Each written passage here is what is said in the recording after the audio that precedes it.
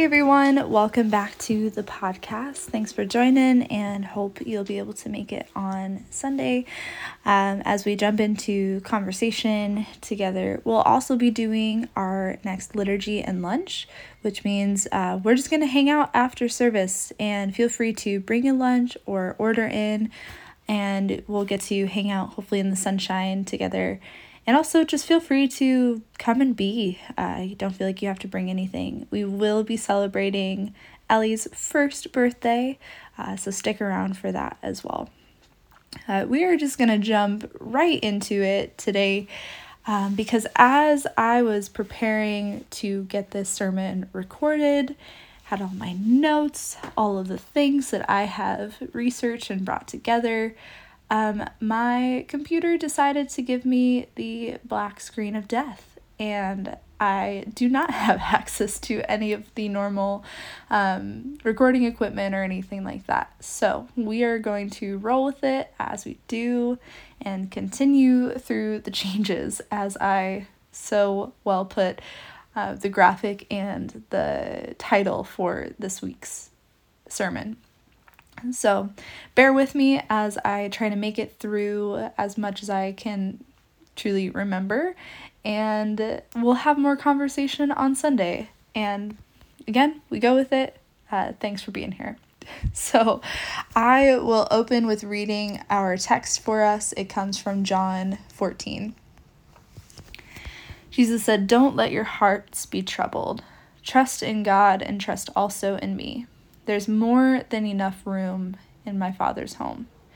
If this were not so, would I have told you that I'm going to prepare a place for you? When everything is ready, I will come and get you, so that you will always be with me where I am. You know the way to where I am going." "No, we don't, Lord," Thomas said. "We have no idea where you are going, so how can we know the way?" Jesus told him, "I am the way, the truth, and the life. No one can come to the Father except through me. If you had really known me, you would know who my Father is. From now on, you do know him and have seen him." Philip said, "Lord, show us the Father, and we will be satisfied." Jesus replied, "Have I been with you all this time, Philip, and yet you still don't know who I am? Anyone who has seen me has seen the Father. So why are you asking me to show him to you? Don't you believe that I am in the Father and the Father is in me? The words I speak are not my own, but my Father who lives in me does his work through me. Just believe that I am in the Father and the Father is in me, or at least believe because of the work you have seen me do. I tell you the truth, anyone who believes in me will do the same works I have done, and even greater works, because I'm going to be with the Father." The word of the Lord. So, my guess and my experience of this text is that the most recognizable verse is verse 6, where Jesus says, "I am the way, the truth, and the life. No one can come to the Father except through me." And I will do my best to paint a picture, as always, of kind of what a more traditional reading of this text has been, what a consistently quote-unquote progressive reading has been, and then throwing in a few of my own thoughts to hopefully provide a third perspective. And I'll do so by breaking down a couple of the verses, a couple of the words, and again, opening it up to our conversation. What do we come up with together? So in the Gospel of John, as we've been kind of working through, because it's come up so much throughout Lent and Easter tide, there are unique stories to John that are not present in Matthew, Mark, and Luke, and vice versa. As we've said before, the Gospel according to John was written some 70 years after Jesus' life and death, and it's an anonymous author in terms of we have lost this over the many, many years since its writing. And the Gospel of John doesn't include any stories of Jesus' birth, baptism, or temptation. There's really many differences in terms of how the Gospel of John works through the kind of scope of Jesus's life. But then also there are stories in John that are not included in the other Gospels. The miracle at Cana, turning water into wine, Jesus saying, "Let him who is without sin throw the first stone," the raising of Lazarus, the washing of the disciples' feet, doubting Thomas, a specific resurrection appearance. All of these are unique to John. And John uses a lot of really interesting, kind of repetitive key symbols, didactic speeches, to portray Jesus in a particular way. This text is coming from Jesus's farewell speech that's taking place on the night before Passover. And it's interesting that the lectionary works us backwards and kind of brings us back to this text after Easter has happened, in preparation for kind of moving towards Ascension Sunday in a couple of weeks. But of course, we have to start where the passage starts, where Jesus, right out of the gate here, is saying, "Don't let your heart be troubled." And it uses a lot of the word believe, know, see throughout this text. And as I was reading a little bit of the background on the actual translation of "not letting your heart be troubled," what kept coming up is that this isn't like just don't ever be troubled, don't have anxiety, all of the things that sometimes it sounds like it's saying. In reality, it's translated more appropriately as don't let this trouble overtake you. Don't allow it to rule your life. And the translation is kind of like an overflowing passion. Don't let it shake you so hard that you lose yourself in the process. And I think that's a much easier place for me to start in kind of this idea of trust. And that is going to be kind of our thread throughout this whole text. As we continue through the changes, how are we trusting that we already have what we need, that we already do know much more than we realize? How do we trust that it's going to be okay as we step into the unknown? From there, we get kind of Jesus working this whole thing about the Father's house. And of course, again, this is translations using patriarchal language around God, but I think more appropriately, the language that we would use is around kind of the divine's presence, the divine home. I love that phrase. So there's more than enough room. What's interesting about this text is that verse 6, "I am the way, the truth, the life. No one can come to the Father except through me," has gotten used as a very exclusionary line to say that I am the only way, the only truth, the only life. That is typically how it's been taken in a traditional, more conservative, potentially evangelical reading, is that this is kind of a bolster for saying Christianity, specifically evangelical Christianity, is the only correct way, and any other faith, any other form of Christian belief is wrong. Meanwhile, Jesus is 100% leaning into kind of an abundance mindset, that there's always more than enough, that there is no lack of space for all. And I would hope that we can start to make some parallel conclusions that there is more than enough space within spirituality for ourselves. There's more than enough space in this world to find belonging, even though there are so many churches, so many spiritual paths that say that there's not enough. He continues on to say, would I have told you that and made all these promises if it wasn't true? I'm going to continue to be with you. And you know the way that I'm going, and therefore you can trust yourself. You can trust that we've already put in the work over the last 3 years of Jesus' ministry, being together with the disciples, teaching them his ways of justice, of nonviolent resistance, of loving and being present and showing belonging to those who'd been marginalized by society. That is Jesus's way, right? That is some of the most consistent lines throughout his life that we get in the context, especially of the Gospels, that he was committed to. And so for using that as our kind of pulse of what Jesus means by this way, and that the disciples would have already known purely by being around him, being with him, and learning from him.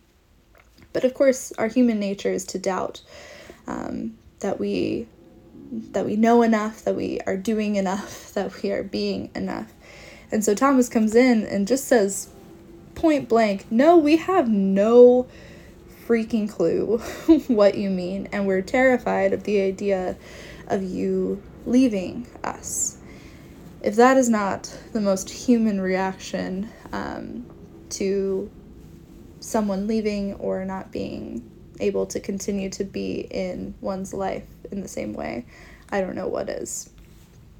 But of course, Jesus comes back, and we get this line around the way, the truth, the life. Progressive Christians have tried to take this text and frame it as if Jesus is only talking to Christians here. That's saying, Jesus is the only way for Christians to get to God. Other religions and faiths have lines that say something to the effect of, there are many paths that lead to God. And within the progressive Christian circle, who wants to be so sorry, I'm so struggling with words, not having kind of my notes and things in front of me, but who want to be sensitive to other faiths and interfaith work and honoring that there are other ways in which folks approach spirituality, want to reframe this text and say, this is the way for Christians, and therefore we have to be, in line in certain ways that are similar to a conservative reading of this text. But don't worry, it only applies to a certain few. There are other texts that will be referenced of Jesus saying, not all of my sheep are in this fold, and that everyone will worship their God, and trying to point to those as spaces that recognize interfaith mutuality. And I want to take it a step further, only to say that in both of those examples, the word only still kind of gets in there somehow. And I wonder how much exclusion and potential manipulation we can and could have avoided if it was simply translated, I am a way, a truth, and a life, and how different that reads as we look at the specific person of Jesus and then can apply that in our own truths. We've said before, that it takes our whole collective wisdom as we come together in community to explore a text, to explore, how we're thinking about doubt and questions and the mystery of God. And it takes all of our experience and ways of life and backgrounds to get a more full picture of the divine. And I think in some ways, especially in relation to some verses down, where Jesus is saying, anyone who believes will do the same works that I've done, and even greater works, and really levels in a non-hierarchical way, I think, between those verses to say, it takes all of us. I am here, and I've offered truth, and I've offered specific ways of going about handling and pushing back against empire, how to love, how to be present, all of these things. And of course, the disciples aren't necessarily satisfied with that answer. But Jesus continues just to come back to this idea of, you've seen me, therefore you know the divine. I think in our own lives, it is really hard to trust ourselves and trust our bodies, period. But especially if you have spent time within the evangelical spaces where there is only one truth, and there's a whole lot of fear-mongering that happens if you do not participate and specifically live within those tight bounds of that one way.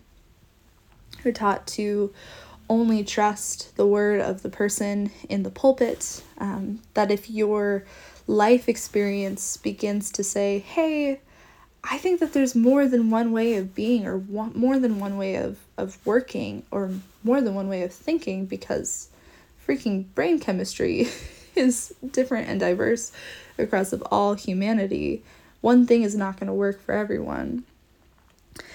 Those become kind of the pillars of the church trying to maintain power by pushing back and saying there's only one way, and if you are outside these bounds, therefore you are outside of belonging. It is really hard to gain that trust back, and it is an active process to continue to fall back into this space and say, I am enough. I can just be. I don't have to do anything in order to trust my body, to trust my mind, to trust my heart, even as I might not get it right all of the time. But hopefully we can regain a little bit more of our agency that for some folks really was taken by the institution of religion. I think even as everything is changing around us, Jesus is pointing out to the disciples, like, you already have done these things, you already know it. Even as I go away or am not present with you physically in the same way, just continue what you've been doing, and there's going to be mistakes and there's going to be questions, but there's also a process that's happening, this mutual indwelling. Jesus using the language of the Father here to say, God is within me and I am within God. I think the same extends to us, that the divine is within you. God is dwelling in what you do, and you don't even have to use the language of God to be true. It can be love, the divine, however you connect to the mystery that is, the mystery that be and connects us all. Allow that goodness to be present and to be known to you and to those around you. Throughout the rest of that text, like I was mentioning earlier, Jesus says, anyone who believes in me will do the same works I've done and even greater works, because I'm going to be with the Father. And I think that's one of the few things that we can count on, is that the work will always be there.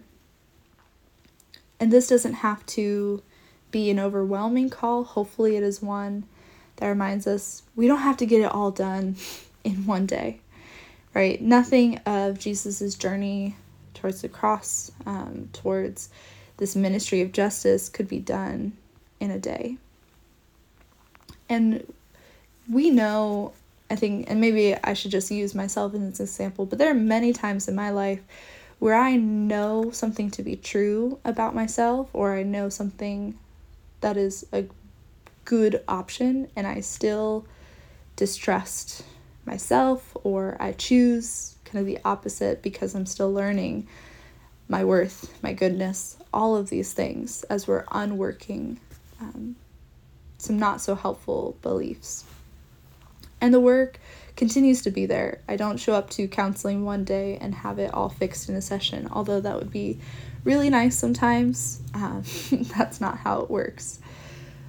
But I know that I can continue to come back and continue to spend this time just working with the questions, working with this level of trust, working with this idea of divine love, of justice, all these things. We are all allowed to take our time. We're all allowed to figure out a way a truth, a life that works for us and within us, and hopefully continues to pursue the things that I think were true of Jesus's ministry. That's what I think he was pointing out when he says, you already know what to do. You already know to seek justice. You already know to try and find value, to love yourself, to love your neighbor. All of these things, if you're on that path, whatever that looks like, if you're trying to unravel the whole thing of injustice just by working on a little corner of it, you're doing enough. So all that to say, the divine is within you. We hope to continue to trust ourselves through all of the changes that we go through, whether that's in our beliefs or our structures around us. And I came across this benediction from Pastor Don Hutchinson, who's a progressive Christian leader and spiritualist. And I'll end on this before we get into our conversation for Sunday. She says, let us distrust every claim of truth where we do not see truth united in love. God is beyond the beyond and beyond that also. All paths do lead to the heart of God. Jesus is a way to truth, a way to life, a way to love. The mystery which lies at the heart of reality is love. Love beyond our ability to imagine or express. So let us open ourselves to that love in one another, in our neighbors, and in the very cosmos itself. The path of dying to an old way of being and being born into a new way of this being is the only way to God. And I'd add, the only way back to ourselves. So with that, I hope that maybe sparked some new thoughts on how to read this verse or this passage. Thanks for hanging in there with me. I promise hopefully we will have a working computer and notes by Sunday. And we'll break off into some questions. And if it's helpful for you to have kind of food for thought as you hear this and listen to it before we converse on Sunday, I'd be curious to know how this reframing kind of fits for you, and what are you trying to learn and grow in terms of trusting and just continuing through the changes. I think the only thing that I can say is consistent about God or my thoughts of God is that they are always changing. And for me, there's a lot of beauty in allowing a dynamic faith, spirituality, sense of being, doing all of those things. So I hope that we can leave it there. So as always, as we approach this week, may we love God, embrace beauty, and live life to the fullest. Amen.